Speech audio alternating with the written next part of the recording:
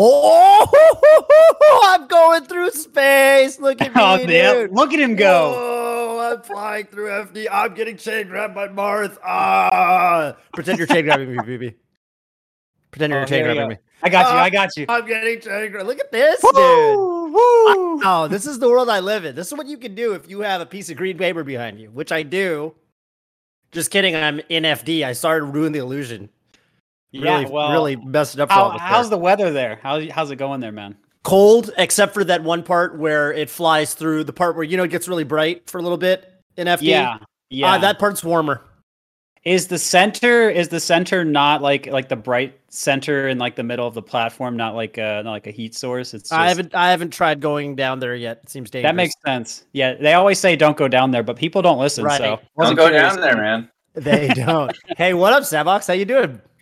I'm doing amazing. Thank you so much for having me, man.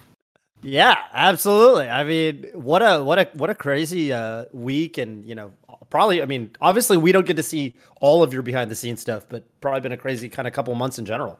I know. I actually kind of wish that there was an extra documentary. I'm already thinking about it. It's like it needs to be called Meta Game. Clearly, there it is. Story of Samox. Yeah, it's going to be just like me in pajamas, waking up at 6 a.m. with my coffee, going like this, looking at a screen.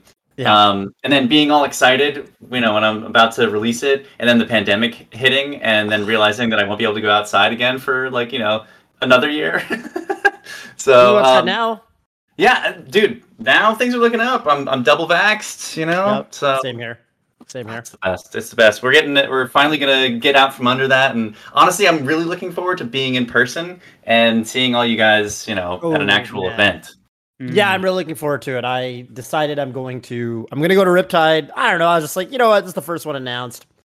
I'd never been to a water park tournament. I know there have been several in the past. I've never been to one, so I was like, this is the time. This will give me some motivation to diet a little bit, lose some of the COVID weight. Hit the water slides or whatever. Whatever. When is Riptide happening? September. Yeah. I think mid-September. Yeah, mid-September. I might have to go to that. I too need a motivation to get in shape again.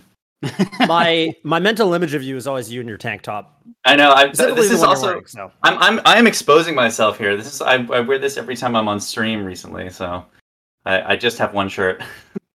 Tell me about. I watched your stream the other night. PP. Check this out. I went into Samox's stream. He was streaming on twitch.tv/documentaryKid, and he was stacking grains of sand. It was a stack it up stream. Did you know he does that? I saw a clip of him doing that. Although his clip was when it all came tumbling down. But what I was most impressed by was how much prowess he had to make such a beautiful stack beforehand. And I was like, this guy is someone that stacks deep into the night. And I thought that was magnificent. It was kind of deep into the night, wasn't it? How did you stumble upon competitive sand stacking, Samox? So it is a mystical art that has deep roots. I think the first sand stacker was a bored child on some beach 15,000 years ago, probably. Stacking individual grains of sand. No, I actually, it was a metaphor originally for me, as I was doing this whole process. I originally was trying to make Metagame a movie, and then after about 6-8 months of editing, I was like, oh no, I don't think it can be a movie. It needs to be a series. So that whole process, and obviously the amount of time it took, I started thinking of it as like, oh man, this is literally like placing a single grain of sand on top of another one, and top of another one, and top of another one. So that metaphor had been kind of rattling around in my head, and after a while, I was like, is that even possible? Can you do that? Like, can you make that a thing? So later this week, I'm actually going to try to have an official sand stacking stream. Right now, I've just been kind of like screwing around, but I have a mind for trying to become the world's best sand stacker. Although I guess I am. Who's the best right now? I think it's just me because I invented the thing. Oh, you invented it? Yeah, wait, I'm sorry. How did you get these little? How did you get them? Because you had little cubes and they looked like they had specifications. You know what I mean? You had like the 0.2s and the 0.4s. That's 100% right. You do have to, and I looked this up. You can look this up right now on Wikipedia. Yeah. sand, I guess the maximum size for sand is like 2 millimeters, I want to say, for most definitions. And these Yeah. are 2 millimeter hematite cubes, beads. I'm sorry, you can't buy cubes yet, but as soon as the sport catches on, I'm hoping that you will be able to.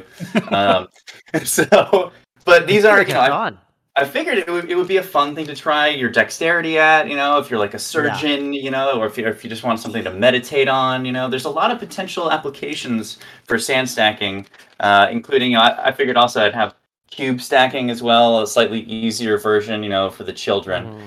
So for the children, you don't have to use the surgical tweezers for those. Exactly. So we'll see where that goes. I didn't realize you started it. That's so cool. I hope it catches on. I hope you can become the Mango or the PPMD. I guess it'd be the PPMD with the stacking. That's true. You gotta, and I really hope that I want to have a little, as I want to give you a copy, PP, so you can try it out and give me a testimonial. I can stream. Right. Yeah. I'll have to see what I can do to learn from the best. I've stacked in various forms, but perhaps not literally, and maybe this will help me ascend. The next form is just literal. Yes. Yeah, you've stacked emotionally, certainly. You've stacked proverbially. Yeah. Maybe a little even bit psychologically, but you've never stacked literally. Right, and that may be the missing link. And so I'm looking forward to it. Start by doing things literally. That's like the first. I know. Usually, so you're hitting it backwards in a lot of ways. Yeah. I know. You gotta go back to go forwards, or forwards and back are the same thing, right? It's all a circle. Mm-hmm. The snake eating its tail.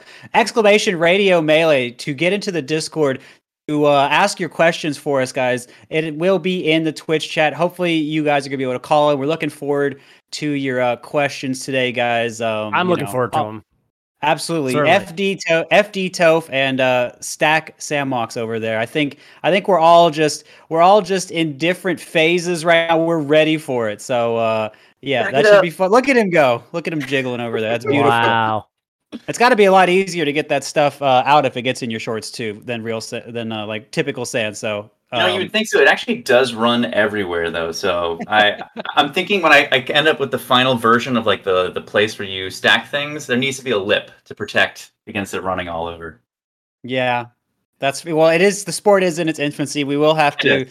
These things happen. So make sure we can get all of that organized. We don't want any casualties. We wouldn't want the sand spilling onto anyone. So 100%. Gotta be safe. Right. So in the meantime, while you develop that new documentary, we're gonna have to talk about the old one a little bit. Please forgive us. We talk metagame, Gods Respond, Godslayer, that stuff out now. Now, people, they're gonna be. I think the questions that get asked most commonly when I hear about it, and I think when I see people talking about it, are always, "Is this coming to YouTube?" and "Why is this not on Netflix yet?" He said it was going to be on Netflix. This is not going to be on Netflix. So can we? I apologize. I know you get that all the time, but please, can we have a discussion about that? Honestly, great question. It is something that I see often repeated, especially because the first one was for free on YouTube. It was one of those things where I was like, I needed to get it out there as like to the masses because it was literally like bubbling around inside me. Part of the reason that I just released it on there too at the time was like I didn't take the necessary steps when I was making the original documentary, The Smash Brothers. That one behind me, how does direction work? That's that one. There it is. That one, nice. I just sort of threw together without any permission from anybody. So I was just like, I'm going to grab this, I'm going to grab that. And the second time around for Metagame, I really wanted to make sure that I went through the process. That's why it took, an extra. It would have been out in 2018, but I had to kind of go through and get permissions and everything, and make sure I crossed all my T's and dotted all my I's. So, with of course the idea that this is potentially something that could end up on Netflix, which would really kind of raise the bar as far as prestige and getting people's attention. Because you have the stakes, you got to raise the stakes even in life, not just in a narrative. And so that's still in the cards. Any potential elevating, stacking up of the stakes are still in the cards. But I wanted it to be available for people that are really into it and want to watch it to get it immediately. So there is a sort of conduit that you can use from Vimeo. I've seen other filmmakers do this two other larger streaming platforms. It enables it to be sort of, it's still under wraps kind of, but if you want it, you can watch it. It enables distributors to be like, yes, this is there's still a lot of people that haven't seen this, and obviously that's still true. Although I will say we had 1 million unique viewers over the weekend for the thing, so which blows me away, man. We've at least reached that many people, not even counting the last time we did it too. So a lot of people have seen it, which is good. Yeah. So so if I could just understand you really quickly, are you saying that there are certain legal things being worked on, so that's why it's not on Netflix, or is there something else? So we haven't even taken that step of getting in contact with those distributors and stuff. You go through an agency basically. Okay. And this is something that it's totally new to me, and so I'm relying on my business partners, Alpha Zealot, my executive producer, Peter Grant, my executive producer I've known since I was a kid, and they're sort of like leading the charge. And this is the kind of thing that as soon as I know, I will let everybody know. But that is just. It's in the cards right now. We're still working. It's in the cards. There are talks. We're going through agencies. I'm sure there's a lot of things that want to get on Netflix right now, or wherever. You're looking at a lot of different platforms too. You said distributors plural, so you're looking at a lot of things in a lot of different talks, and that there's just a lot of back and forth, I imagine. So, yeah, I mean, it's being worked on.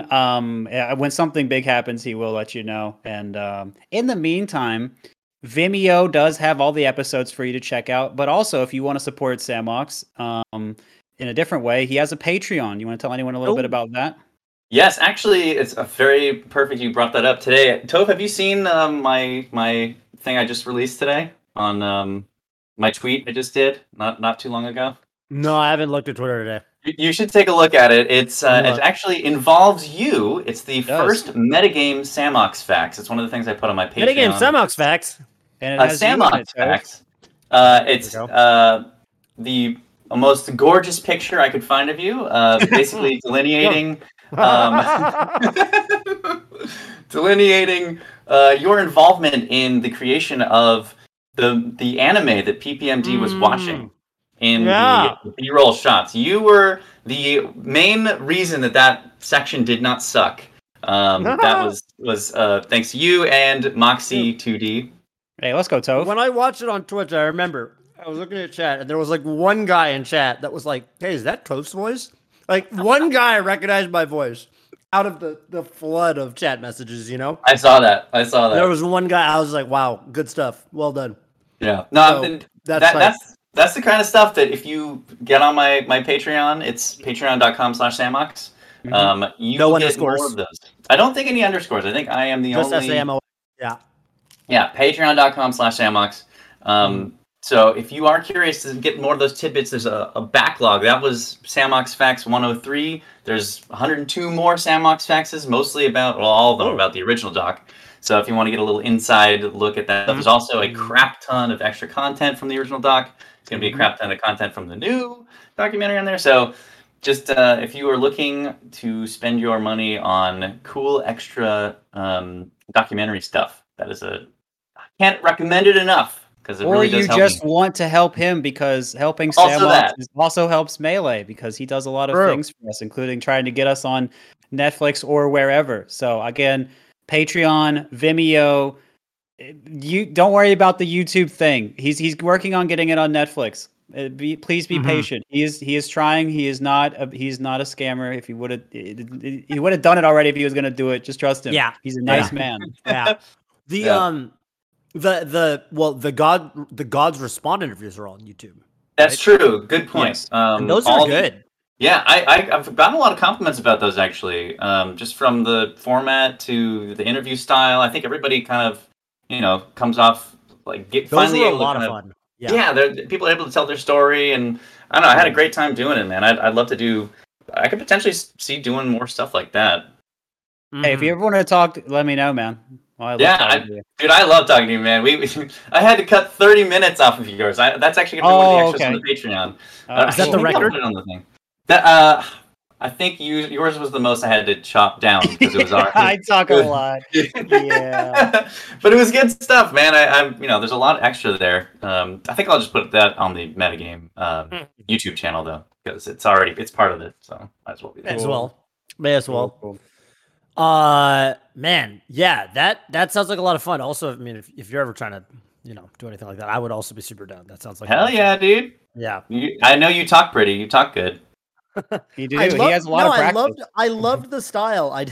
I loved the style of those interviews. They were definitely super cool because and I gotta say the trailer was so good. The trailer for The Gods Respond had me so hyped because it was such a fun format. I guess it was oh, this is a really cool idea. Yeah. And it got me really hyped for both The Gods Respond and also Godslayer, which I thought was a really neat kind of. It was it was kind of like a side timeline, It was this is the main timeline of metagame, and then this is the Leffen arc that kind of culminates in the same, exactly same conclusion or what have you. Yeah, yeah, and that was dope. Thanks, man. I had a lot of fun watching that. Honestly, it was one of my my just having this deadline coming up, and I got to do these little promo spots and stuff. The sad Leffen music one, and which has Utopia in it, which I was a little worried. I was like, oh, I hope he doesn't take this the wrong way. I think it's really funny. I thought that was really funny. I watched it on stream. I also was gonna say, the other point I was gonna make was, dude, that quote that HBox dropped at the end of with the we weren't gods, but it was fun being called on for a while. I was like, damn, that's such a good quote. That was a great quote. Yeah, say what you want about HBox, man. The man he knows how to talk. He can really sum things up. So he's got some nice little, Yeah, knows how to put a punctuation mark on something. For sure. Should we get some callers in here? I think we got some people with some questions, time. some takes, some hot takes. All right. So yeah, let's get our first caller. It looks like we're doing something different. We realize that we have the ability to read your name, so I don't need your name, but it looks like we got Ika, and I'm just gonna ask Ika. Ika, what's up? Where are you calling in from? I am calling in from West Virginia, Central West WV. Virginia. Yeah, pretty much. Sorry. Sure, you love getting that. Oh yeah, no, I've never heard that before. It's never happened. You probably don't even know what I'm referring to. Yeah, probably not. No, never. No. What's your question for us today, Ika from West Virginia?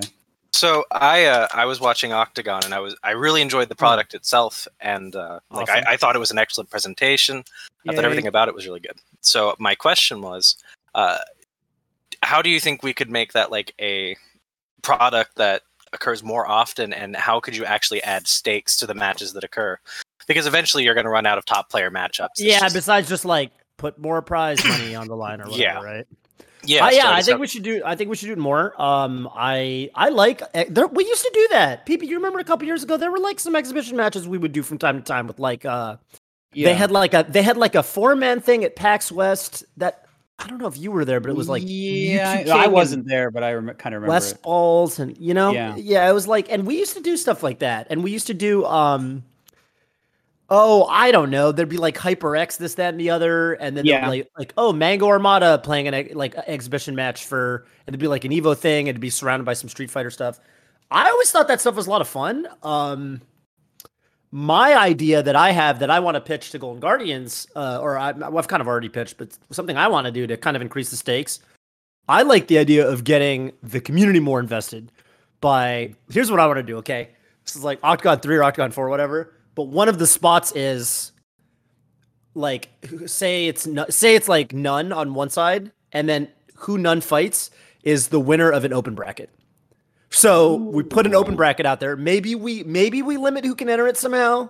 Like Leffen, players of that caliber. I don't know how you would do that, whatever, but it's the idea is a show match where actually anyone could participate if they, did well enough in an open format, right?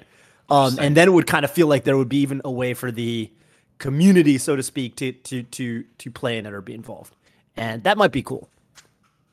Do you think go ahead. Sorry, go ahead. I was gonna say, do you think you could even do a thing where eventually it doesn't necessarily have to be top players, but it'd be okay, well, here's a matchup with different compatible styles. So you get two people. Like I thought the excitement behind Nun and Moki, beyond the fact that I think they're both probably top 10 players now, was that their styles seem so similar in terms of how they play, where they both incredibly aggressive, incredibly they're kind of boom or bust type players where when they go off, and when they're cold, they're cold. But it's that, when they hit somebody, they die. And like, is a contrast of styles like that, is that even something you could play up? Who's the best at this particular style, or is that something you'd factor into matchmaking? I love that. Ika, did you watch Godslayer? I did. So did you, the section where I was talking about, or we were like kind of discussing styles and stuff, this just takes me right to that. Like this could be, I don't know, the hard thing I guess would be to classify styles, but like, you could maybe, mind games, cucumber style, those kind of, you put those people into their sort of, sides, and then would you have them fight as like that style fighting, or like there's a lot of there I could potentially, I like that concept. Yeah. I mean, you can do that. Go ahead. I was going to say that reminds me of when Moki and IBDW during the 5 days of Melee did that. They did that. It's best of 5, but then you can ban moves, and then each game you win, each game you lose, you get one of your moves back. That was kind of fun. That was cool. That's so. I missed that. That's dope. Mm-hmm. I think they took away IBDW's like. I don't remember if they took away full hop. They took away. It's like they took away grab. They took away shine. It was fun. Yeah, they took away attacks, and that was attacks. It was kind of fun. It was kind of funny to watch one be able to not do one thing, and the other was doing it to them, and then they tried to do it back, and then they had to SD. It was a lot of fun. So I think, I guess like I don't know. I kind of think about it like we probably can't do all of them Octagon style because maybe there's like. Maybe you don't want to make an individual event solely focused on it, or there's just like you don't want to put all that money into it, or you don't want to make it your brand as much about that as you would an open bracket or something. But I was kind of thinking, and I was like, well, maybe what you could do, and this is something that we kind of Toph referenced the 5 days of Melee and the Mango Armada exhibition. So I'm kind of thinking, well, maybe you don't need to do a whole exhibition event, but maybe just have like 1 or 2 matches like that at an event sometimes, and then you can. You either can, if it's topical, you can do that. Like I mean, I guess you could do Mango Armada, or you could just do if someone's beefing, you could just do that, and it could be even impromptu, I suppose. But I was also kind of thinking about like if you want to change, like we're talking about stakes, like for some of the players, especially some of the higher caliber ones, instead of changing money, because Toph was like, oh, you put more money in, whatever. I was like, well, here's where Ludwig comes in once again, and I was thinking about what if instead we had the winner write a tweet on the losers page or something. Oh, that's right? a great idea. Like imagine Zane gets to write a tweet for Mango, right? Like or whatever, right? Or like Mango writes one on Zane's, or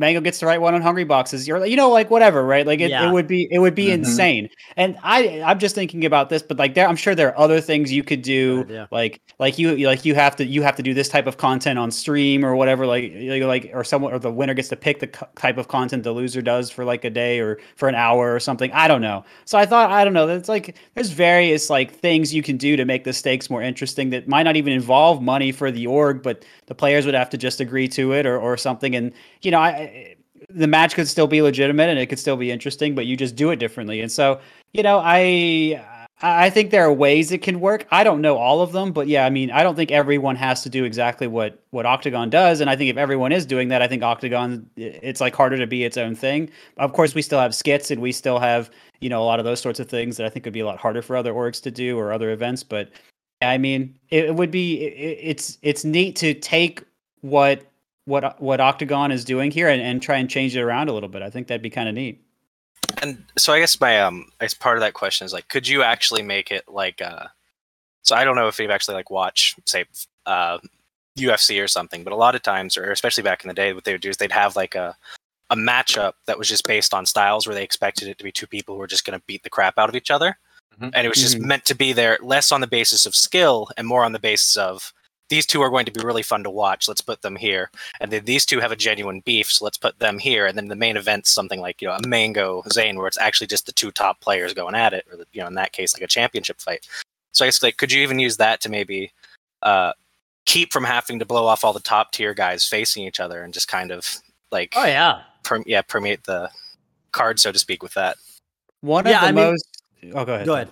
No, you go. I was okay. I was just going to say really quickly that one of the sets that I think people talk about the most still from exhibitions was S2J Lord. Lord, not a top player, but certainly like a solid one. And they had I'm not saying he was bad. I'm not saying he was bad at all. You put some respect on Lord, sir. I think Lord's great. It's just everyone has a different perspective what top player is. I was just saying it was different. Like there was a little bit of separation, not like a massive one. Well, you think S2J and Lord are the exact same skill? Right. I know you. Is that what you're saying? I don't know. I think Lord won that set. Look, the point is not to trash talk anyone. The point is that it was a little bit different. Anyway, and so at the end, what made it exciting was they were willing to play it in a way that was really fun to watch, in addition to doing really good stuff. And so he could have just held the ledge. He could have just held the ledge. Right. And so I think things were way more interesting because there was that kind of expectation there. So I think that could be really fun. I think that, and I think I think there are various players that, especially ones that have more developed brands, that could be there for that. But even if they don't, I think if they make the Melee interesting, I think this could be a way to grow certain players' brands, which could be good for everyone. So I think that's a good thing to do. I think. Go ahead. Oh no, I was just gonna say that's something we used to do. Just you bringing that up, those Falcon Ditto round robins. Mm-hmm. Right. I think that stuff is fun, man. There are characters you could do that for today. You could do I could see, you take. Who are like what's a character where there's a couple up and coming players? I guess LSD stopped playing. I was thinking, Falco's a good example. I was thinking like LSD, Kadoran, Falco. Say you take, I don't know, Magi, Ginger, BBB, BBB, and who else is kind of Albert maybe Albert Azle or something, right? Rocky, right? Yeah. And that would Frenzy. probably be super fun. Frenzy, yeah, totally. I think. Ditto based like that, because then there's kind of the narrative who's the best, blah blah blah. At least who's the best. I mean, obviously, it doesn't actually answer who's the best of those players or whatever, right? Because there's such a thing as being good at the Ditto, but it's fun. Yeah, and I think the Falcon Ditto ones have always been great. Yes. There was the one at Pound 4. There was the one at that tournament, which I think was whatever tournament that was. Yeah. Anyway, I don't remember. Yeah, I think so. Those are fun. Hell yeah, those are fun. Those are classic. Falcon round robins. I don't know. Is there something about that just that particular character that is something that always featured? Yeah, dude. I think it's like the Lord S2J thing. I think that people on any other matchup they'd be holding the ledge, but Falcon Dittos, especially like in a format like that, you gotta go above and beyond. Gotta go for style, baby. Something about it. I actually, speaking of this sort of, like formats, there's an idea that Aatrox gave me that I think I'm going to try to make into reality. I'm trying to get my fight nights going. So Aatrox basically gave me this idea, but I might even bring him on for it if he's down to like help commentate or something. But the idea is you basically this is what I want to do, okay, on stream. So it's like a once a week thing. Like say it's like Friday nights. Maybe if there's a major going on that weekend, you put it off till the next week or something. But every Friday night, there's imagine the first week to start off, it's like, I don't know, Ginger versus None or something. And then the winner gets some purse of whatever, $100, just, some amount, whatever, make it worth their while. And they stay on for next week. And then the next week, it's going to be this Kadoran plays the winner. So if None wins, it's Kadoran versus None. And then whoever stays on, they basically get a streak going. And then it's just every week, and it's basically an exhibition match, 1 to 5 or whatever. Hype it up a little bit, and it's just basically winner stays on. King of the mountain. mountain. What I mean? Yeah, exactly. Does the amount of money go up if the streak goes longer, or what? Ooh. Well, wait. Is that money coming from me? Because then no. Right. Right. Zane's gonna restore Toph. Is that right? Yeah. Yeah. I haven't thought that far into it. Yeah, Zane stays on the mountain for 6 years and extorts Toph from all his money. Right. I think the idea is I invite who comes on, so I think I just am not going to invite Zane. Yeah, no Zanes. Yeah, I mean, what you could do is you can also just like cap out a streak at a certain point, and then you could have like a legacy, right? Sure. How many people hit this legendary amount of wins or whatever? That would be really cool. It's a cool idea. I like that. Anyway. There's actually, not to derail us, but I had been. I thought of this is a kind of an alternate way of playing. I was playing. Just I called it the Thanos Gauntlet or the Okay. was it something like that, where someone is basically Ganondorf, who's Thanos, and then you're playing different characters, like that like they would be plausibly from the Marvel universe. So what's a good example? Captain Falcon's Captain America. Right.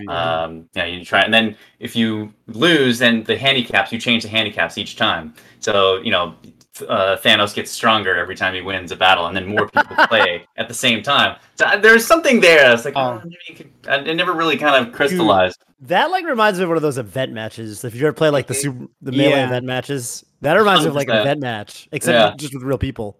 Yeah, Thanendorf Gauntlet. There's something there. The Thanendorf Gauntlet. Wow, beautiful. So think about that one. Yeah, TLDR. I think there's a lot of ideas. It's just someone has to do them. I'm probably gonna do the Fight Night thing. I think it's a cool idea. Yeah, that sounds dope. Mm-hmm. Yeah. Someone in my chat even asked me, "How would you choose the challenger?" However, I feel like it. That's right. It's your Bring show. on whoever the hell I want. That's right. Tell them. I'd open up to a vote. I don't know. How do we decide which guest to bring on for Radio Melee? I message you usually Sunday or Monday. Please. We hit someone up. And this week it's Samox. But sometimes I ask my chat and I'm like, who do you guys want? Yeah, and it's crazy. I had 200 people in my chat, and all 200 people, no lurkers, they all came in the chat and were like, we want Samox. It was beautiful. All of them. There wasn't every single person. No lurkers. No one was somewhere using the bathroom. All 200 people said Samox. Crazy. I was the chat box. I was there. I saw it. That's awesome. Insane. All right, we're gonna get to our next caller. Thank you, Ika. Any shout outs? Shout out to the Central West Virginia Smash scene. Shout out to my man Jibs. He's in Texas now, but and that's Central West Virginia is kind of like saying upper middle class. Right? That's true. Yeah. But hey, we got scenes here too. We got Hey, let's go. Oh, yeah, man. I kind of like that the West Virginia scene has enough players to where you can divide it up. That's kind of hype. Yeah. Well, it's kind of like I live in a city called South San Francisco, but it's very confusing because then people are like, "Oh, you live in the south part of San Francisco." I'm like, "No, I live in South San." Yeah, that is much more difficult, I think. That is, I don't know. It's a little more confusing. Yeah. Hey, thanks, man. Oh, and thanks, Toph, by the way, because I had messaged you and said I wanted more topical content, and I got on the first try, so that's pretty hype. Awesome. Glad to help. Thanks, man. Cheers, man. Thank you. More topical content. Yeah, we got some questions. I think we got some questions about, metagame and Samox stuff that hopefully people can get. They have enough time for everybody. So let's get our next caller on. Eska? Hello, Eska. Where are you calling in from? My bad. I was muting the Twitch stream. I'm from NorCal. I've met you at Pappy's. Oh, nice. Nice. Love NorCal. You still there? Yep. Somebody else. Oh, okay. That was warm. All right. What's your question? Shout out to NorCal. Make it a doc since it's quite a bit. All right. So, given that I'm a controller modder, I've been doing this 3.5 years, give or take, commission wise, that. I've seen the controller market for quite a bit, and I've seen it go very, very downhill. As in, you could throw a controller for $300, it goes fast because the demand is really, really there. But the question isn't really about that, since those are for the cash cows, the people that are like, "Oh, I need this controller to not go to," and they still go to. But but yeah, so it's like the issue I'm seeing is that the game controller supply is just gonna end one day. It's just gonna dry out. All the controllers can be left are just the crusty, like the ones that they tried to refurbish, but you got a shitty stick box. So like the issue I'm thinking about is like, what can we do to fix this for the new people that see the game on Twitch or whatever? It's like, oh, I want to play that. They go to eBay, put on a game controller. They're all $100. You don't even know if you're gonna get a good controller or anything. It's just $100 down. You don't even know what you're getting. It's like eventually you're gonna get to that point, and it's like it's not gonna be really sustainable because not everybody can drop $200 on a Smashbox or whatever. I'm not gonna talk about like the upcoming different org projects because I have my issues there in how they're gonna possibly support it, given my issues with previous things, but whatever. So Third like, parties. yeah, it's like because even then, I have yet to see a third party that does pots well. Yeah. So the question basically boils down to controllers are going to run out. What can we do to fix this? Because if we want to expand the scene, that is something very important that we need to do. We need to address because there is separate projects like Gumi's PCBs are in fires with his Clickbox, but like those are going to be very niche, either due to price or just due to like it's one person running that project. So what can we do about the controller market eventually going dry? Right. Well, why do you think it's going to be very niche, right? Because like my understanding is that, you know, for example, my understanding is that he wants to make it, Gumi, for example, wants to make it so that it's kind of affordable and available for everybody. Like I see your point, and I do think it's concerning, but I think it was, if anything, I used to think more about this sort of thing, right? Like I was really worried about controllers running out and drying up a couple years ago. Now it actually seems like there are alternatives, because a couple years ago there weren't alternatives, right? Like if we just ran out of GameCube controllers, that was it, and we were done. And you know, it was like, oh my god, this is like a really serious concern. Now we actually do have alternatives, right? It's like obviously there's like, you know, Smashbox Box Frame 1. There's the Goomwave, which can be mass produced. I think is being mass produced. I think Gumi's vision is to have it be eventually, once the supply and demand makes sense, and once he's able to kind of, I haven't spoken with him in like a couple months about it, but last I heard it was like he was trying to make them quite affordable. And if anything, they should make life easier for controller modders, not harder, because, you know, people will still want things like notches or whatever. People will still want things like whatever fancy trigger plugs and things like that. But the base package of like you can get a reliable controller, in theory, should just be there for everybody. So I actually used to be more worried about this than I am now. I've also heard good things about the Panda controller. I know that they apparently I know that they're controller, you know, official controller modders that they're actually like working with to make sure things are good. But yeah, obviously we have no idea how that's going to turn out. Like we want to put our hope in it, but you know, we just don't know. So it's hard to comment on. But I will say it does feel like these days there actually are, because yeah, you're right. I think back in the day it was like if you wanted a non-official controller, like there was like really crappy like Mad Cats, like really awful third-party controllers that were terrible.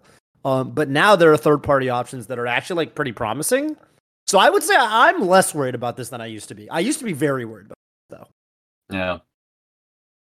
Honestly, I mean, there's not a whole lot I feel like I can add to that. Toph covered that really well. I feel like, I guess the only other thing I can really say is, it is, and this is kind of like one of the main arguments about the rectangle people, is if you become a rectangle person, you no longer have to worry about getting things modded a lot. I mean, maybe that's not true, but that's my understanding anyway. Yeah. So you just use it stock, you know. Yeah, it just goes for like, you know, years or something, and so you don't. Dude, have to if I was starting fresh, I'd probably use a rectangle. Then I don't know. Sure. They seem legit. Wore out, so it's like eventually you will have to tune stuff up, but like it's a little more like just buy the box and let go. Yeah, I don't know. I feel like I like Toph said, I mean, having these alternatives is going to be okay for us. And then I mean, maybe this is not, I don't know how useful this is, but the fact that new controllers do get made sometimes, even if they're not always the best, it seems like some of them are okay. Some of them have parts that are okay. And I feel like that's probably got to be able to do some good too. So I think that's going to hold off some issues as well. I mean, that doesn't change the base issue, but I feel like it buys us time to where we are making more of our own solutions.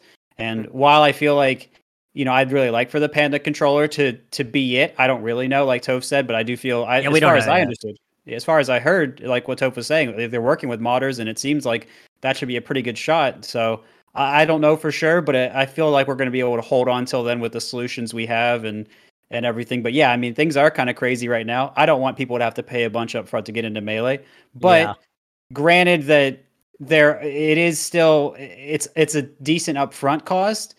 And I think, you know, there are some other things about Melee that can be a bit of an upfront cost. I think it can still be better for Melee than for a lot of other games to get in.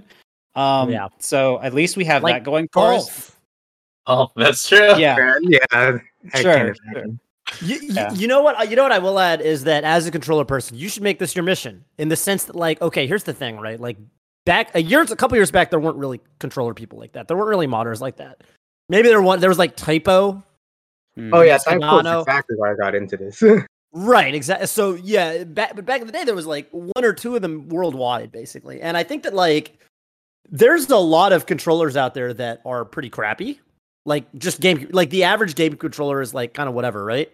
But like if you know your stuff, if you know, for example, if you can install a capacitor, notch, if you can if you know how to like, you know, buy like potentiometers and replace those or solder or whatever, like as a good controller modder, you can take and otherwise or replace the stick box or whatever. Like if you can take a crappy controller and make it better, right? So like there's a lot of crappy controllers out there that many years ago people would just not want to use, but now like say that's like 80% of controllers or whatever, like feel bad, like, you know, you can bring those to life, right? Like that's kind of how I would try to think about it, is that like, you know, I've got a ton of controllers sitting around I've probably got like 20 bad controllers sitting around my house.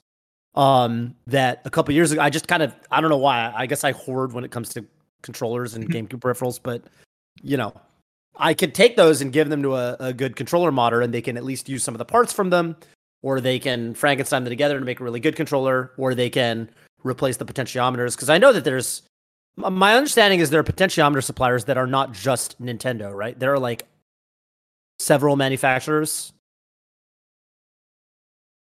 Eska? Oh, it's a little bit.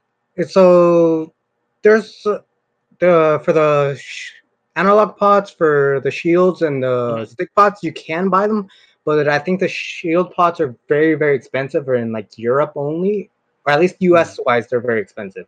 Because Spires has found stick pots, but I'm not too sure what the current state of that. It's just that my big issue with that is that they could at any time say, "Oh, we're not making these anymore. We're not going to sell them."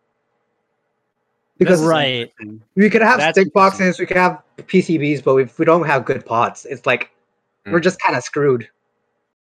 We get so many questions. Like we get so many questions, and I always feel like it's kind of funny how I don't know. Maybe this is not the way to answer this particular one, but I always kind of feel like, man, if only we just made this stuff ourselves, we'd be all right. And that we've solved so many problems that way. Yeah. I don't know if we solve this one that way or not, but right?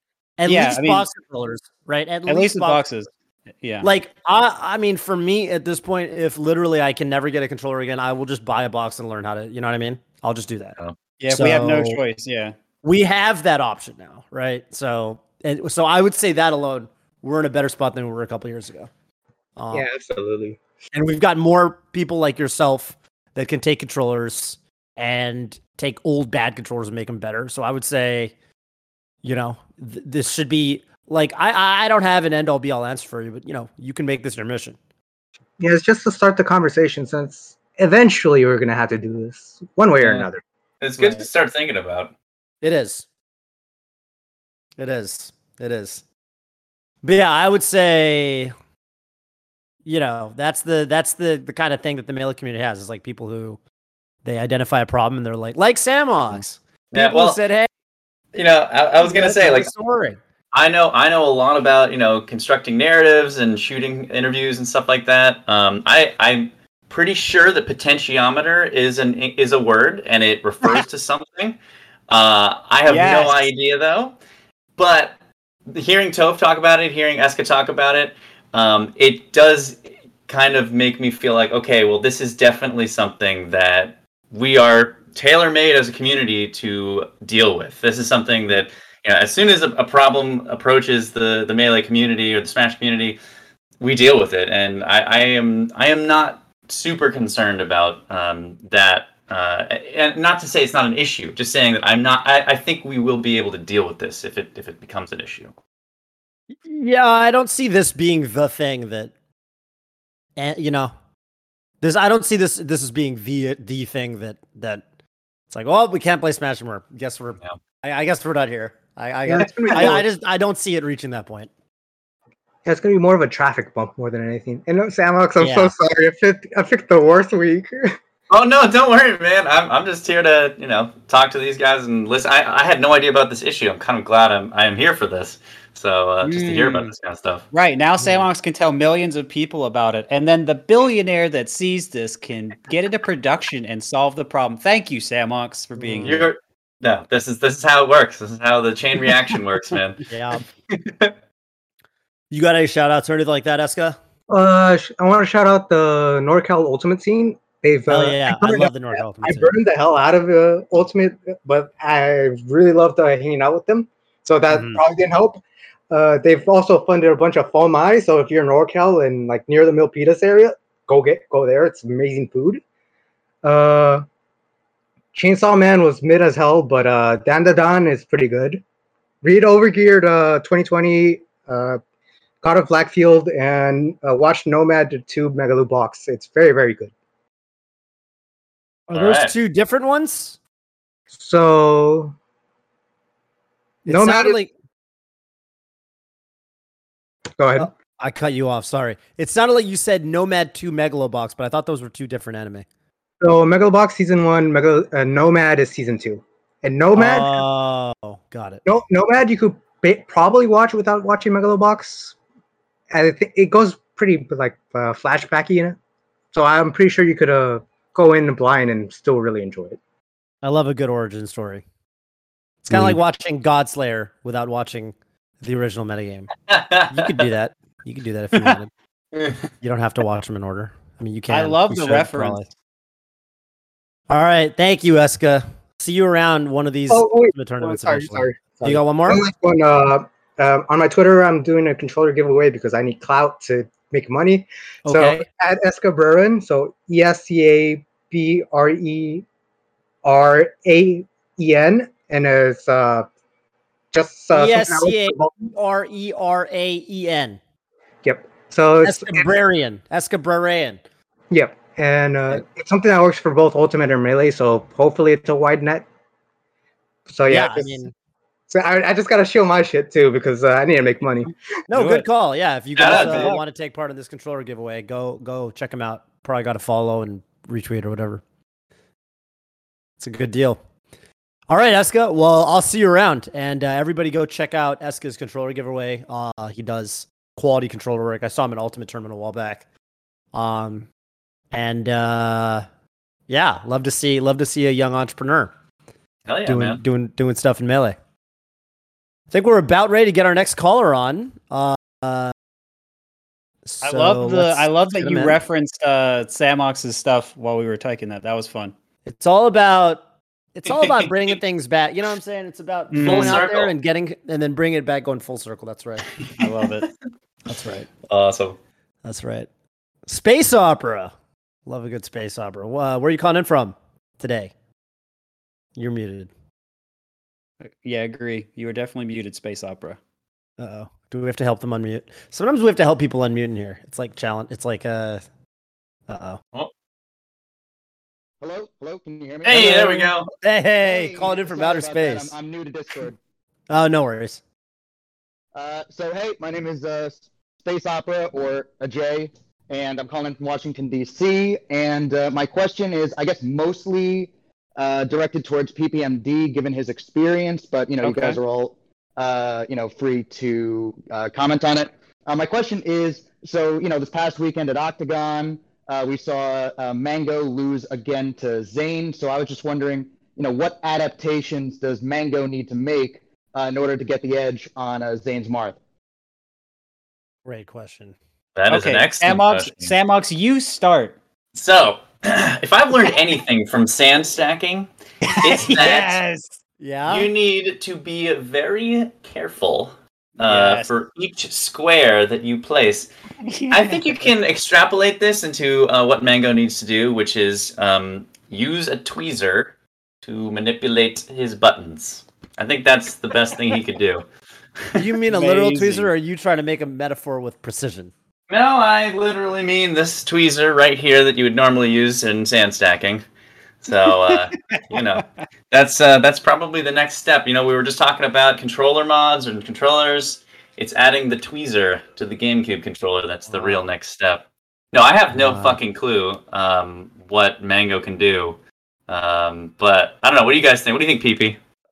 I am pulling it up now, so I don't say some real ignorant stuff. So I'm gonna stall and say Toph can go. You pulling up the set right now? I'm watching the set right now. You're gonna watch the set at 2x speed. Have you seen the set, PP? I have. I watched it live and I watched it on stream yesterday. But I'm just watching it again just so I can because these sorts of things, when you have more people watching, you're just like, all right, I don't want to. Hey, I will say I really liked your I loved, me and Scar talked about it a fair bit when we commentated the last two sets of the day.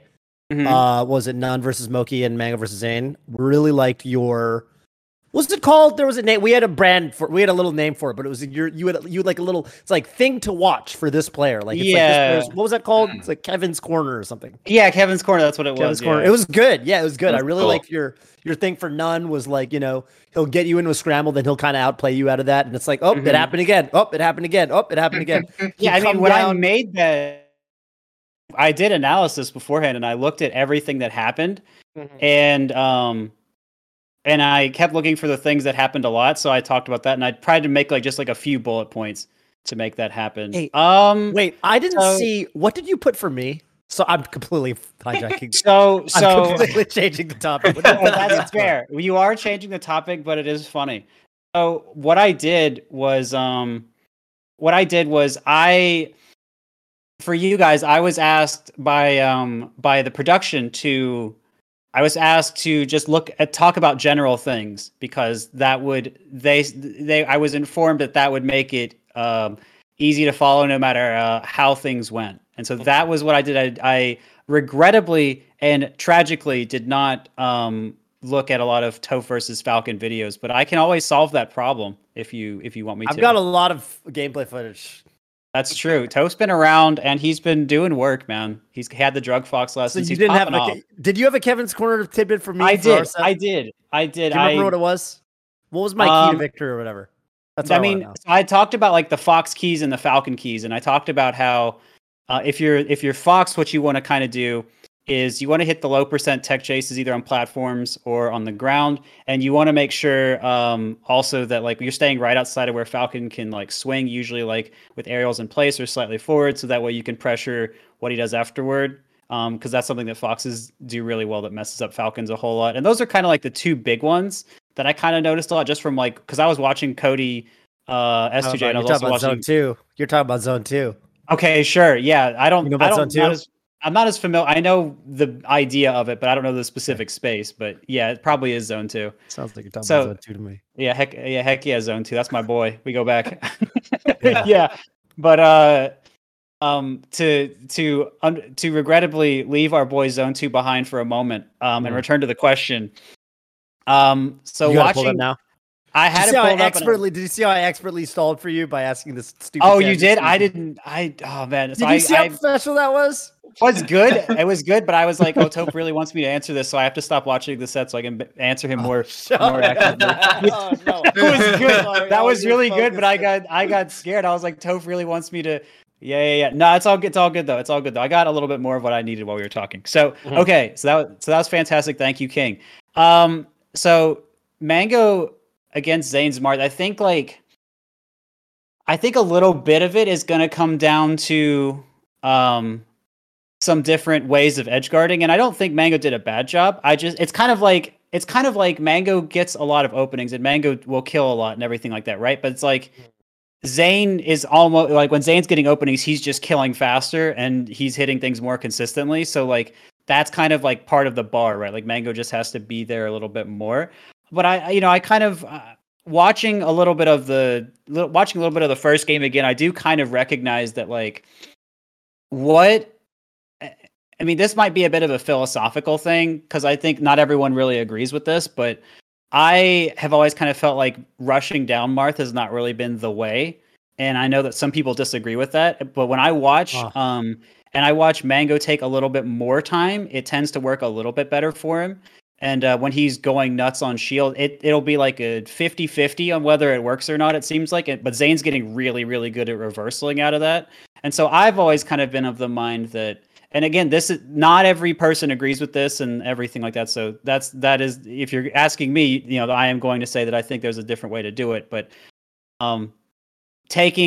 you don't have to necessarily be really defensive either, but getting Marth into a place where he's got to start guessing more. And if he does hold shield, which Mango's actually really good at getting Zane to hold shield, if you take that time and instead of like trying to rush, you just kind of say, well, there's nothing you can really do here. I'm not going to hit you, but I'm going to like space on you so you can't do much. I think that at least if you do that sometimes, I think that makes it harder for Marth to deal with just as a character. And I don't think that's something that Mango does a lot. And he does things where he gets there and he makes that happen some, and then he'll do something aggressive from there. And so I think Zane just kind of waits that out a lot of the time. And so I think like that is something that's big for me in addition to like edge guarding, because Mango combos really well. Mango will have like pretty good edge guards. Mango juggles really well, like, and he tech chases well. Like it's not like he has like a ton of holes or anything like that. It's just they're just like, it just needs to all kind of come together more. It just needs to like be as consistent as Zane's being, which is hard for really anyone because Zane is a monster. So Zane played, he's really reliable. Like when he gets into a situation where he can flowchart the edge guard and like react to everything and cover everything, he was like super good about that. I remember some gimps, some reversals. Reversals really good work because I remember in the Kevin's corner you were saying that a big part of the game is going to be Zane finding reversals. And remember there was that game where Mango was at 0 and Zane was at like 120 on Dreamland, and it was like that classic Mute King moment, Obviously it was Zane, but it was like one of those Mute King moments. I was remarking that the Golden Guardian skin being like looking kind of like Black Marth made it like that. But there were a lot of moments where Mango, if he just like there were games for sure that he kind of just got edged out because and the thing about Marth is like Marth doesn't have Marth in his shield, for example, is like kind of limited. Marth on the ledge is kind of limited. You have to take a risk there. And I felt like a lot of the situations where it was like, okay, Zane's going to take a risk here to like try to go for a reversal. He got him a lot. Yeah. Like he would do these forwarders out of shield and like nairs out of shield. I saw I think this might have even been from this wasn't from the set itself. This is from one of the friendlies that they played the day of, but this kind of exemplifies what I'm talking about. I remember Mango shined Zane's shield and then he went, and Mango likes to go for that laser pressure because he's like, oh, the average Marth might wave dash out of shield, so I'm going to cover that with a laser to kind of lock them down as they're trying to get out of their shield, whatever, keep the pressure going.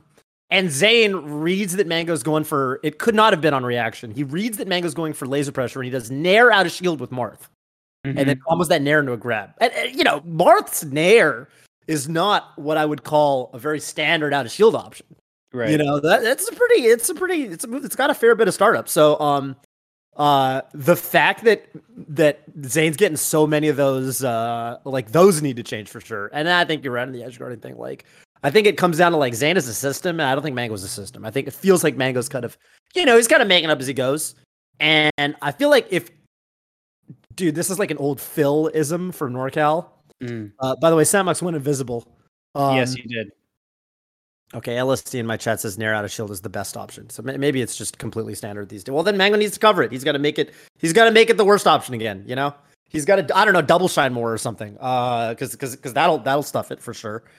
You need a system. Like Phil used to say, like the way you upset people. Not that this would be an upset or what have you, but the way you got to play if you're trying to beat someone that it's like a challenge to beat or something like that is you got your edge guards. Like it just makes the whole difference. Yeah, I mean I agree with that. Yeah, the edge guards, like, because you could just get a random hit like if you're having a rough game and you kind of kick someone off the stage at 30 and things aren't really going your way, but you're like, okay, I know what to do, and then they yeet out. I mean, that is huge, that massive and big. So I think that's really big. Yeah, absolutely. And so, I also kind of just want to say that like Mango, like when their set started on Saturday, Zane was really flowing well and looked really prepared for a lot of stuff Mango was doing.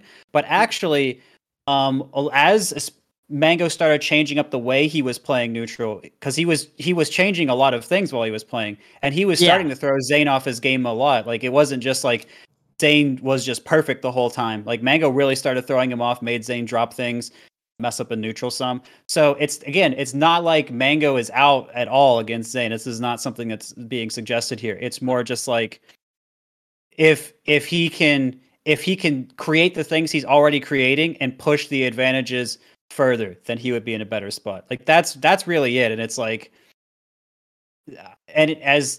and you can talk about like it being like a Falco thing or like a Falco Mar thing, but I really do think that, as well as Mango can play and as much, good stuff as he's done to Zane, I think it's entirely possible for him to make things stronger and to make it a reverse the next time they play or whatever. So I mean, edge guards can bring it together, but certainly other things can too. And I think he can make it happen. Random tidbit here, but also Mango was saying on stream yesterday that he really does want to start dual maning again, and he's planning on trying to use a little bit more Fox than Falco in the Marth matchup. He was playing so much Fox beforehand. I think many people were expecting him to do that. And so that would have been very interesting to have seen him done that. And honestly, it would be, if you're not talking about Falco Marth, you're saying, what does Mango the player need to do? Well, maybe it's Fox, or maybe it's Fox for certain levels, or maybe it's Fox to just throw off Zane's timing even more because he, like I was saying, he already was able to do that some. So there are still ways to do it, and there are ways that Fox can do edge guards, for example, that can make things more straightforward than when Falco does it. So that could clean up something as well. So there are various ways he can solve, and maybe this is one of the solutions, or maybe it's just part of it, or who knows, and maybe it just works for a while. But I hopefully that gives the nation some hope. Yeah. I would also just add, by the way, there's so much footage of them playing friendlies. Like, if you want to see what it looks like there are definitely stretches when they play friendlies where Mango looks really, really good. Like, you can go watch those friendly, like they're all on Zane's channel from them playing IRL for hours and hours. Like, you could definitely find matches where it's like, yeah, this is what Mango needs to do. Like the information is there, you just got to go watch the videos, watch the footage. Sure. Check the tapes. Good question, Space Opera. Thanks so much, guys. That analysis definitely makes sense. And, looking forward to see Mango taking some games. I mean, I love them both, so it's hard to root against one. Absolutely. Yeah. All right, man. Baby. Any GGs? You got any shout-outs you want to do? I'll make a couple. First of all, I'd like to shout out my, law school Smash playing friends. Gabe, Dennis, Jordan, Tyler, Cam. And I'd also like to shout out my childhood friend whom I played a lot of Melee with growing up, Alec Cohen, who is getting married later this year.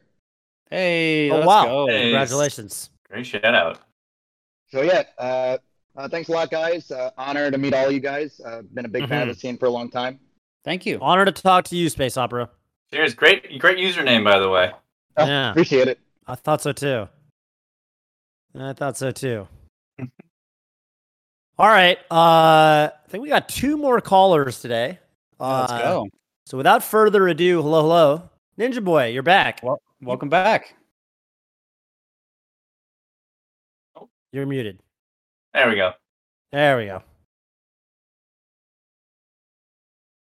you're muted again. Well, it could be that they didn't configure their mic in Discord, or Discord switched their mic source. Oh man. Shit. Yeah, you got to click on that gear. You're going to want to go to audio and video settings. Yeah. I've had to do that. You got to do that. Yeah. Sometimes you do that. That's how it goes on Discord. In the name of the channel, Mike Check, for this reason. Don't we have them? It's gonna be fine, dude. What are you, a nerd? You're gonna check your mic, bro? Channel. All right, we got okay. one. We're switching the order of the people. Snap. Wow. This Twitch guy. is web. What a This legend. A Twitch is denizen of web. the internet. Hi. What up? You got a nice voice, dude. Yes, Yeah, he does. that is how he sounds. How you doing? I'm doing pretty good. How are you guys doing today? Wonderful, especially now that you're here, King. Hell yeah. Oh my God. Hi, dog. What do You you know- got for us today, man? That's such a wonderful question. Let me remember. It's been so long since I typed it. No, my question for all of you was about metagame. It is what is there anything special that either was cut from metagame or that you wish you talked about? Like any sort of interesting story or concept? Oh, that's a good question. I mean, that is an excellent question. There's so much that you can potentially cover. This is one of those things too that applies to the original Smash Talk, where it was like, I wanted to cover Forward story because he was like the OG sort of like living off couches and like but I was never able to get to the Southwest, and so unfortunately we never hooked up to talk about that. That was a big regret, and obviously not having an interview with Azen for the first one. Did you try to get him, by the way, or was he just too elusive? Yeah, Azen was the only one that actually straight up just refused an That's interview. what I thought. Refused. Yeah, he did Wow. not want to. At the time, he just did not want to do it. He did later on, after it had already come out. Then He was had like, "Oh changed yeah, his you want to tune. talk?" You know Wait, what how that much is? later? You know what How that much is? later? Like it was like a good 6 months, I think afterwards that He had time to watch it and think Yeah. about it. He saw After that it it made was sense. sponsored. That's when people are like the people that like a stock has been going way up, and then they're like, and then finally that it's already grown a bunch. They're like, oh, we Yeah. got to get in now, and then but they've Yep. already missed the boat. Yeah, as in Come on, man, buys high. As in buys he buys high. 100%. He buys high. He buys high. That's amazing. I didn't know that. Yeah, Wow. there's a lot of untold stories about the original, which actually, you know what? I just thought of another great Any Samox favorites? facts. Ooh, Well, let's go. well, Patreon.com/Samox. yeah, that's that you can get them. But I'll tell you one right now. I when I was in the MDVA area doing the interviews, and I will get around to the stories for metagame Twitch is web question. But when I was doing Smash Brothers stuff, I was in the area to interview Chillin and Wife and Chudat as well. I was going to stay or go to his house for a Smash Fest and do all that. So I rented I believe it was a Yaris car. It was a very tiny, compact car. Toyota, yeah. And when I was in the area, I went to Washington D.C. Took a 10-hour bus ride down there, and then rented the car. I don't know why I didn't just rent it where I was and drive there way faster. I was living in Boston at the time, so a 10-hour ride to Washington D.C. It was a little rough, but. I ended up deciding that, I'm not even going to try to get a hotel room. I didn't have enough money, so I was just going to sleep in the car. And the Yaris, if you know anything about a Yaris, is like this. It's like this big. They're not big, yeah. They're It's small. so teeny. So the first night I actually slept about maybe 500 yards away from the White House in Washington D.C. Oh wow. So I was sort of getting used to sleeping in it. The next day, I felt like kind of rough, but I ended up feeling kind of good. Like I went to this park and took a run, and I was like, Wow. I could live like this. I could live like Forward and just sort of live on the road, like be a Smash journeyman. That's So- cool. But thankfully, Chu's father insisted that I not sleep in the car when I was, filming the Smash Fest. I was like, you have to come inside and sleep on the floor. So, Man, but- the luxury life. You got the floor, man. That's dope. yeah. So there were a lot of stories that didn't make it into the Smash Brothers, and there were quite a few that made it in, that were I didn't get to do in metagame. I mean, I wish that I had more time to cover every single aspect of a lot of the stories that I did. Obviously, in retrospect, it would have been cool to kind of get Leffen's story at the time. And I did do an interview with him before, but it was a very short interview, not unlike the interview I did with Mango for the first documentary. It was too loud and it didn't really work, and it was just it was at Beauty 9, so it was just sort of like at the tournament. It was just kind of on a whim. So having him and his side of the story could have been really interesting. I think it ended up fine though, because he really was sort of this more of a force of change in the story. It wasn't really about him so much as like the ending of an era where we're passing the baton.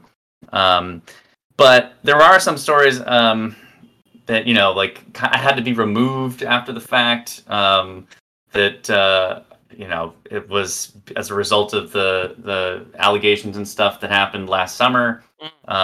So metagame has taken some body blows by just circumstance. And there's an alternate universe where there's a lot less creeps, and the resulting creation is a lot better for it. But to be honest, had to get Ludwig to dub over more. I know. I honestly, that's all we needed. I just love it. It comes on and it says like he's like Smash player and comp. What is he? And he says something like, "Yeah, it's like Armada hits really hard." Yeah. Thanks, Lud. That's the 10K viewer streamer presence. Yeah. Yes, he really put everything into that one. He did. It's good. Totally. It's a good line. Whatever he said. It's a good line, though. It's punchy. Oh, yes. It is kind of like, in retrospect, also having maybe more about Mewtwo King and Hungrybox. Although at the time, I felt like I had already covered a lot of their stories in the previous doc. The first one, yeah. Yeah, so I was like, I want to put more of the focus on different players. So Mango, Armada, and PP obviously got the most spotlight. But if I could go back and add in like the little the Return of the King at the Big House 3 could have been cool. That would have been cool. So yeah, there's so many. I like. I'm gonna ask this question a little differently, which is like moments from that era that I think could be in a separate documentary. Like I spent a lot of time in Japan in this era, and Japan had like an endless. There were so many stories and kind of interesting tidbits. I still think someone could go and do. Yeah, even talking to. I remember talking to Captain Jack when I hung out with him in Japan, and he was telling me about the Jack Garden tournament, that Bomb Soldier and Ken played at, and and how big of a surprise, because you got to realize, like back then, I think the way people looked at that match in America was, oh man, this is like the best Marth versus best Falco, or whatever. This guy Bomb Soldier, he's super, super good, super technical Falco, which he was, but it was really interesting because in Japan it was a total upset. Right. For example, the Bomb Soldier did that good. No one really knew who Bomb Soldier was going into that tournament. And it was interesting because apparently the people that he played with, because he's from Tokyo. Okay. And the people that he played with could all beat him. But he got apparently he got like a really good bracket where he had to play a bunch of people coming in from out of town, from Osaka and these other Japanese cities. And they'd never played a Falco like Bomb Soldier. So he kind of tore through his bracket. And he was the guy that ended up representing Japan to fight Ken, and so I don't think the America ever got that side of the story, for example. They were confused when Bomb Soldier came to OC3 and didn't do super hot. They were like, oh, they had a narrative about him then, or they're like, oh, it was, like there was some confusion at the time. So I think people probably piece things together in a certain way, but.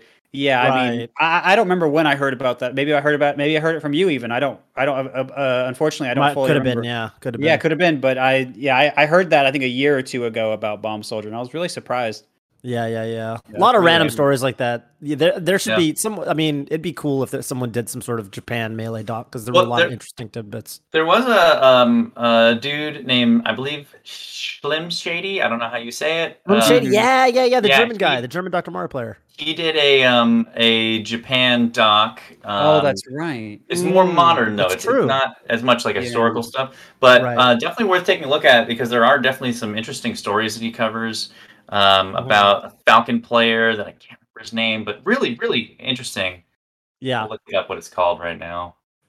And then anything else? You mentioned Big House 3. Yeah. I guess the only other thing I would say would be like, if I was going to be selfish, I would say it'd be really cool if there was a bit on like Scar and Melee It On Me. Yeah. Because I remember, Yeah. that was kind of an interesting like shift. This was like the transition to like Facebook, and this was kind of the period where we got away from, for example, a lot of the language that we used to use that was pretty toxic back in the day, and Scar kind of. Honestly, Scar and Prague kind of spearheaded that, and that was kind of. I mean, I don't know if, obviously, there's so many directions. There's so many stories you can tell. Well, no, that's a good one. I think the cultural shift that was that happened was that was sort of the turning point because we were all eyes were sort of on Evo. And what wasn't Melee on Me? The podcast was created as a response to this potential that we could be in Evo. At Evo, right, exactly. Yeah, that was and so for me, like, I look back on that era kind of like as the Melee FGC kind of integration era where Melee got kind of incorporated into Evo and these other fighting game tournaments, and those really propelled Melee. And I think of that period as kind of like the Melee It On Me period of my life, where it was like, and then there was like MIOM Mango, remember it was MIOM Mango before it was, and there was VGBC PP, before and CT M2K and HBox, and I thought that was an interesting. There's some, there's something there for sure. I think, where there was like it was like a cultural shift, and I don't know how, anyway. I think we were getting more cognizant of the fact that we had a bigger stage potentially, and that really kind of drove home the phone. It's like, hey, you know what? Maybe we should re-examine some of these things that we haven't really talked about, and because I think it really changed everything for the better.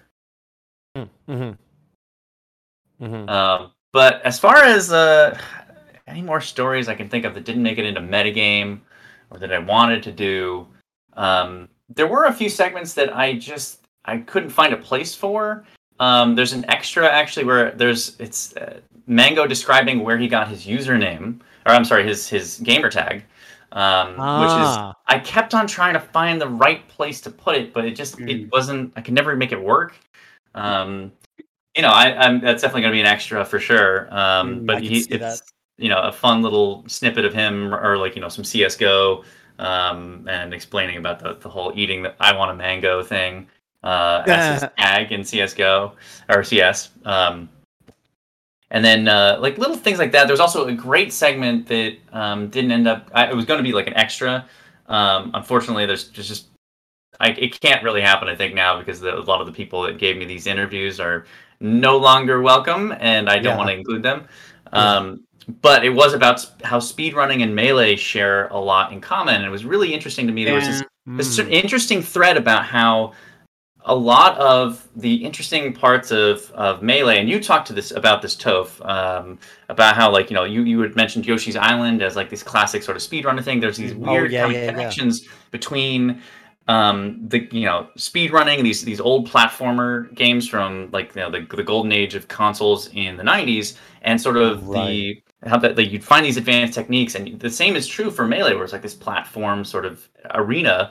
But I don't know, it just really fascinated me. There's something about that era, the mid 90s, console era stuff, going up into like a Melee's creation, I think early 2000s, Counter-Strike and StarCraft Brood War. There's like a mentality, I think, that went into game design that really sort of, I think that could be a really dope story. And I did have a section on it that I just, I couldn't really find a place for. So I don't want to do like YouTube video on that or something. You know, I feel like that'd be a fascinating YouTube video. 100%. Which I mean, it wouldn't have to be. You know, it could be like a half hour. Could be like some summoning salt kind of thing. Yeah, you know, 100%. Dude, I have to think about that. I don't know. I'm trying to do more. I'm trying to branch it on my YouTube. You know. So. I think that's 100%. You should do that. Yeah, I think there's a lot of that crossover even today, right? Like literally, you know, still I would say there's obviously Armada went to speedrunning. Yes. And then on the flip side of things, I would say still a lot of the big speedrunners follow follow Melee and stuff like that. You know, you look like Clint Stevens still does a lot of stuff with like Mango, and you know, we'll talk here and there. And Siglemic played Siglemic. I played him in tournament. Yeah, I played. Yeah, Siglemic was playing hardcore for a while. Yeah. There's still a lot of is it Simply that used to? I think he played Melee, right? Simply that money match with Ludwig, I think. Yeah, he did that. He did get my beat, I think. He did get. Yeah, but I mean, well, it was Simply versus Ludwig, right?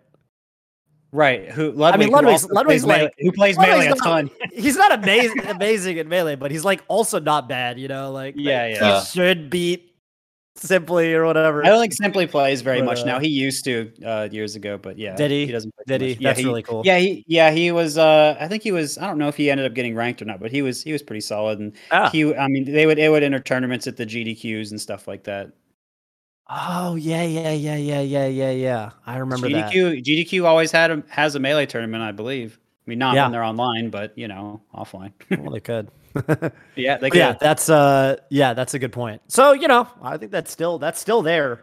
I think it's a dope little connection. You know, Melee kind of sits at the crossroads between like speedrunning and the FGC and you know some other esports, right? League of Legends and things like that, because there's kind of interesting because of the MLG days or what have you. There's Halo fans that like Melee. Yeah. There's so many. There's so much crossover. There's so many references I'll see to Smash or Melee when I'm just watching other things. I'm like, well, I didn't. We need to do more with that. Yeah, I agree. Yeah, think about that. Anyway, yeah, good question. Good question, Webb. Yeah, absolutely. Why? Thank you. I mean, well, technically, you didn't ask me if I was satisfied with your answers, but I'm going to tell you that I am. Thank you, Webb. Thanks, Webb. Anything that gets you guys telling stories is good in my book. Well, cheers. If you have any other questions too, feel free to ask it here or in the stream or in my stream, because I know I will see you there. Oh, absolutely, absolutely. You guys are great. Cheers, buddy. Cheers. Cheers. Yeah, any shout-outs, man? Shout-outs, yes. Shout-outs, because they weren't doing that in episode 1. This is my chance. Okay. Yeah, there you go. All right. So, first of all, shout-outs to all of you. Golden Guardians is doing amazing things in Melee. Samox is a very passionate and skilled producer. And beautiful. Fifi, I'm not going to talk about you. I've said too much. That's so, absolutely well-spoken, very invested, skillful guy. We love all of you. Shoutouts to the Yuri Nation. Shoutouts to every stream monster that is proud of who they are, the Melee community, my girlfriend, and my mom. So, I guess that's about it. Beautiful. Great shoutouts. Thank you, guys. Absolutely. Take care, man. Thank you for coming on. I think we got one more caller, one more question. Are we still going to do Ninja Boy? Do we know? I don't know. They were flying around the mic checks. I have no idea what came from all I of said mic check one, mic check two. No more callers. No more callers. The people at the production is saying, heck it, we done. Yeah, we'll try to get him. I like this question. I saw it in the thing. Hopefully he comes back next Tuesday, asks us his question, which I won't spoil. Mm-hmm. Even though I know his question was... You know what? We usually do like a 10-minute. I'm actually gonna do this for Ninja Boy. Ninja Boy's a stream monster of mine. Hangs out on my Twitch chat a lot. I actually think it's interesting because it's a question that's directed mostly at Samox. I'm just gonna read it. And we can chat about it in our little outro because we usually do a little 10-minute outro before we sign off. He basically asked. Ninja Boy said, "So as someone who aspires to potentially making content about Melee, like how do you balance your own creative vision?"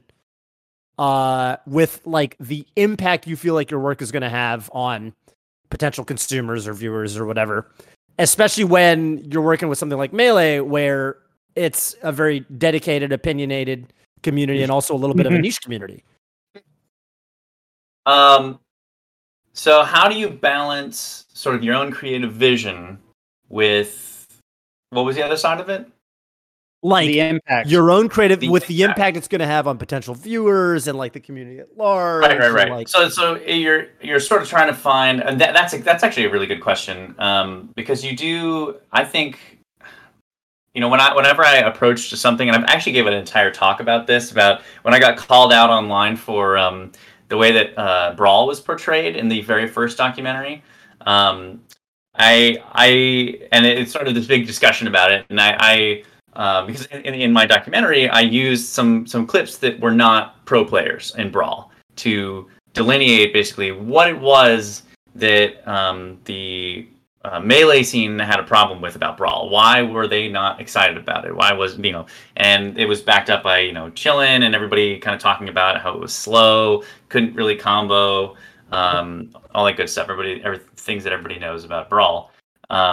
And that's where that disconnect is. My vision was to create something that really showed the viewer this is how at least Brawl from the Melee people's perspective. And in order to really show that, I needed to make sure that I used clips that were sort of backing up what they were saying. I ended up actually, Brawl is covered in the first episode of Metagame as well. This time I chose clips that were definitely kind of showcased those same things, but they were from real tournaments and stuff. They were from tournament players. But I don't even necessarily think that what I did was necessarily bad. It's just it was a way to really get the perspective across. And in that sense, you always have to you're running a line between what is entertaining, what is getting the message across, and what is the truth, what are the facts. And you could read a Wikipedia article just to get the facts. You can go through and be very, very straight with everything, but there's no way you're going to entertain people that way. You're not going to keep people's attention that way. So I think there's a balance, and you have to really kind of search inside. I've gone back and forth about is this, because you have to kind of brush over some of the granular stuff. You could get really granular, but then you're sort of losing people. You need to kind of paint in broad strokes, but also try to do your best to make sure that you're not outright fabricating something. And I have a quick question, Samox. Yeah. Are you able to please everyone? No, that's a very good point. You can't please everybody, and that is the end of that sentence. Is you have to try to find a balance, but you're never going to please everybody, especially when you're making something that so many people play, so many people have opinions on. So you will never get to that point where everybody's going to be like, that's awesome. I think you really just have to be true to yourself, and as long as what you're doing is the truth, or is you're trying to get a truth portrayed, then I don't think that you won't have any trouble sleeping at night, essentially. But it's a complex issue, man. It's one of those things that you have to weigh. It's the psychology of humanity. It's how to make a story balanced with what is the absolute truth and facts and stuff. And I don't know what I am continuously as I learn as I go. I gain a new appreciation for everybody's perspective on it. Every time somebody says something about maybe you could have done this way, I didn't think about it that way. So the criticism is great in that regard, because it opens my mind to new possibilities. As long as it's constructive. As long as it's constructive. But it's one of those things where I think at the end of the day, you just got to be, if you got a vision, you got to go for it. And I think that's true for everybody in life. Anybody that wants to play Melee has a vision for the way they want to play. Everybody is their own person, and that's the best part about it. Is you can get a million different perspectives on one thing. If you have a video that has one perspective, that's not the end all be all. No video is ever actual literal truth. It's always from a single perspective, or at most multiple people's perspective. But it's never going to capture everything. So the only way to get the full picture, or the best facsimile we can get to truth, is just get as many different sources and perspectives as you can. So I think it's a long way of saying, Trust yourself. Believe in yourself. Believe in yourself. Stack even higher. Stack even higher. Even higher. Unto infinity. Yeah. Wow. That's a good answer. Yeah. I mean, I've thought about this a little bit as like a content creator or whatever. I feel like I'm a big fan of like, you know, I kind of said this to Eska earlier with like his controller thing, but it's like people are always going to feel like there's some niche. It's like, damn, why isn't this guy doing this thing? And it's like, well, if you ever feel that way, you should just do it. And so for me, like, you know, there's a specific style of content that I really appreciate in other scenes. And I'm like, I don't think anyone's doing that in Melee right now. So I'm going to try to bring that to Melee. And yeah, you, at the end of the day, that's got to come from within. It's got to be your own kind of intrinsic sort of, creative vision, I guess. Because if you don't have that and you try to zoom too far out, you try to zoom on what people want, what consumers want, what viewers want, like you're going to spread yourself too thin, you're going to burn out. That's been my experience. You gotta, you know what I mean? Like if you don't make it about the art form, and you make it about the end user or whatever at the end of the day, like you're just gonna burn out. You're gonna get obsessed about, but what about this faction of people that aren't going to be happy with what I'm doing or whatever. Right. There's just no end to it. It you know, yeah. That's where I'm at. The demographics, the stats, all of it. Yeah, exactly.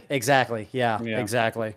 And I think everyone that does make it big and make something great started and probably continued, for that matter, by following their creative vision, right? Yeah. I wouldn't say that I think a lot about this sort of thing, and I let the question was mainly for Samox, but he appears to have let his Cam and who knows what else go on a journey for a moment. So I'll take a moment to say, I often, again. Yeah, probably again. He did say before we came on that he was concerned about it. I would have gone without answering if I could have, but because he has gone on a journey, I have no choice. Toph did give a wonderful answer though. So that was really cool. And, but yeah, I mean, I think about the impact I have on people a lot. I probably spend equal time to that, if not like way more time than about like the ideas themselves.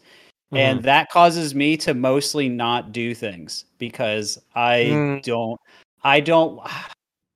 it when people get mad. I hate it when people get mad. Even if I'm like, I don't think that your anger makes sense at all. I don't like it. And so it just makes me not do things. Like even when someone called in and had a very reasonable question about Mango Zane, I'm like, I'm trying to sit here and think, okay, well, how do I answer this in a way that doesn't get like a bunch of people mad at me or Mango mad at me or something like that? And I think about that more than I think about answering the question well, because I just don't like upsetting people, and I hate that. So that is my challenge as a content creator, 100%. I really relate to what you just said. I think it's really easy to become, it's like it even kind of ties in the whole like perfectionism versus, you know what I mean? Yeah. It's like, absolutely. You feel like you don't want to put something out unless it's perfect. Right. Why doesn't everyone with all of their perspectives love this thing I did? I love it, but then you realize that like everyone's not going to love it. And so then you have conclusions you could make. And mine, which is not the healthiest, is to be like, well, okay, I'm just not going to put that many things out there then. And, so I'm not recommending. I'm not recommending my path to people. I'm just saying that's what I'm doing. Yeah. I super relate to that though. I think it's really easy to fall into that. And everyone who does anything great at the end of the day, you gotta. It's about trusting yourself, like Samox said. Yeah, take risks. You take risks, man. And that's the thing. Like, sand stacking is just a silly thing I had, but it could be fun, and it's definitely a risk. I don't think it's silly. You're an innovator, and I won't let you slander yourself like this. You are a king and a visionary, and sand stacking is cool. Well, and I appreciate that. I do hope to see it kind of go places. It is kind of funny, like thinking about putting stuff out there and criticism. The first doc got like no criticism whatsoever. So like it was just all like washing over in Yeah, glory. everyone And was it's like, so excited. I think some like things started coming in after a while, but I think like Yeah. the overall like excitement of it was just because I think we hadn't seen something like that before. And yeah. Well, yeah, you but saw it, man. You were like the first one that responded to my thread. I was there. That's It was freaking me. ridiculous. You had the vision, bro. Well, you had it first, but then I saw it and I was like, yeah, that's cool. I donated I don't know how much to the initial. You gave me at least Starter. $50. Yeah, pretty something sure. like that. I don't know. It wasn't really about that. It was kind of just like, oh, this is cool. This could be really good for us. I'm gonna go for it. And I talked to a couple of people at the time, and they were very cynical. They were like, he's just gonna take the money and run, right? That's what everyone does. And I was like, well, if he takes it, at least I know I gave it to something that was really cool. That was like still Yeah. a good idea. Honestly, yeah, that most of the time the people do. Well, not most of the time, but a lot of time people do just take It the does money happen. and run. We've had that happen in Smash We too. have. People have done that, Yep. which is sad. So, But we've also had some really, I remember when VGBC Video Boot Mhm. Camp showed up to Pound 4. I was like, who the fuck are these guys? Yeah, this is some. they corporate- had like hot dogs and a truck or something that they were selling. I That's didn't know right. what that was going That's on. right. And Yeah. then we had Gimmer. Oh, we have Spencer showed up to a NorCal local one day and just Mm. connected his streaming setup to the TV. I don't think anyone knew who he was. I don't Oh, think the really? TOs even knew who he was. That's yeah, he cool. showed up to some random NorCal local, plugged his shit in, and started streaming the event. I was like, I don't really That's know who the hype. fuck this guy is, but all right, kind of thing. Run and it. then he just kept doing it, and then he became one of the greatest streamers known to mankind. So, Absolutely. everyone agrees. because we didn't say to him, "Hey, who are you? Don't take our money and run." We trusted him, and sometimes you just Yeah. got to trust a little bit. Yeah, sometimes you gotta trust. Yeah. It's true. The worst Yeah. thing that can happen is, lays a fart, and that's it. And go on to the next thing. Yeah, go on to the next thing. Well said. Well said. Well said. Thanks for coming on today, Semox. This was a lot of fun to have you on the program with us. I My agree. pleasure, I man. love it when Samox is here, man. What a good man. Mhm, Thank you so much for mhm. all you do for the scene. You are a pillar of the community. You are a ray of sunshine. You are well spoken. Your Yeah, respect. you're was like a gentle interesting. breeze on a spring day. Yes. You're like a tulip You're fluttering like about. a tulip blooming after a thunderous storm. You bloom. That's You are right. the one Oh, tulip man. left, and you open up into the sun. Yeah. You guys are too much. I appreciate it, and honestly, I cannot wait. I think I'm gonna have to go to Riptide. Is it? Mm, Was, yeah, is Riptide. Riptide the first? Riptide. I'm gonna go. Yes, I'm going. that's the one. I I'm in need the to process get. of talking Zayn. I'm in the process of talking Zayn into going.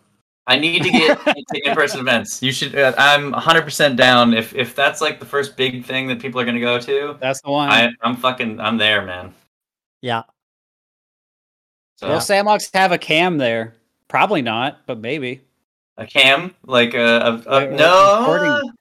no. No. I'm going to be. No, he's going. It's pleasure, not business. Well, I'll bring stuff to like All he's sign. gonna have Actually, is a pair of tweezers. yeah, And a dream. and a dream, And a dream. baby. Hand stacking side event in the hotel. Live Freedom. sand stacking side event. Yeah. They're a water Yes. park. They probably have seen it. Sure.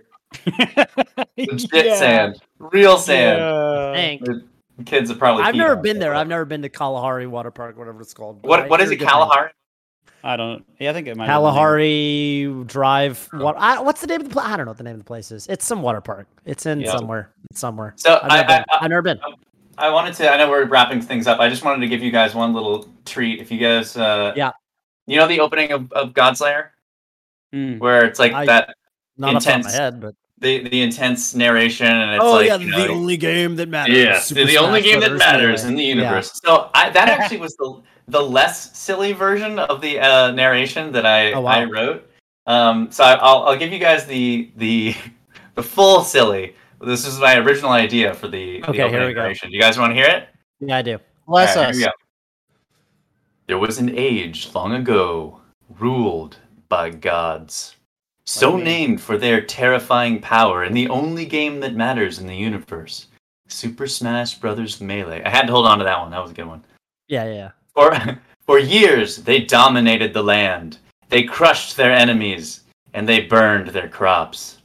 Many champions tried valiantly to oppose them, I hate when sometimes people do nearly defeating them all. but always falling short. Hmm. Actually, no, the rest of this is actually the same. After nearly a decade of oppression, when things seemed at their most dire, hope found root. In the most I remember desperate Hope Found hour, Root.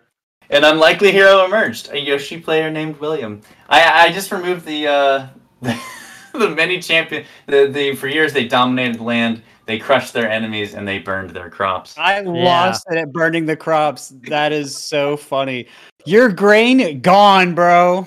I used to hate when Heck people did that. That was actually I was gonna tell him to stop doing that, but Yeah, Impulse Wow. 2012. I took your grain, bro. Sorry. Why, Yeah. man? Why you gotta was- do that? dude, symbolic. I think. I My think crops. It's mostly I symbolic. corner the market. Me. I Yeah, am make the me a only little farmer economic. in town.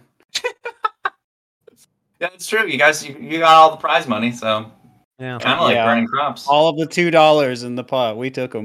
In Canada, they That's- use maple They lose maple. leaves. That's It's the much impulse. harder. It's much harder to burn all the maple, but you know Is you it? can get there. Why is it harder?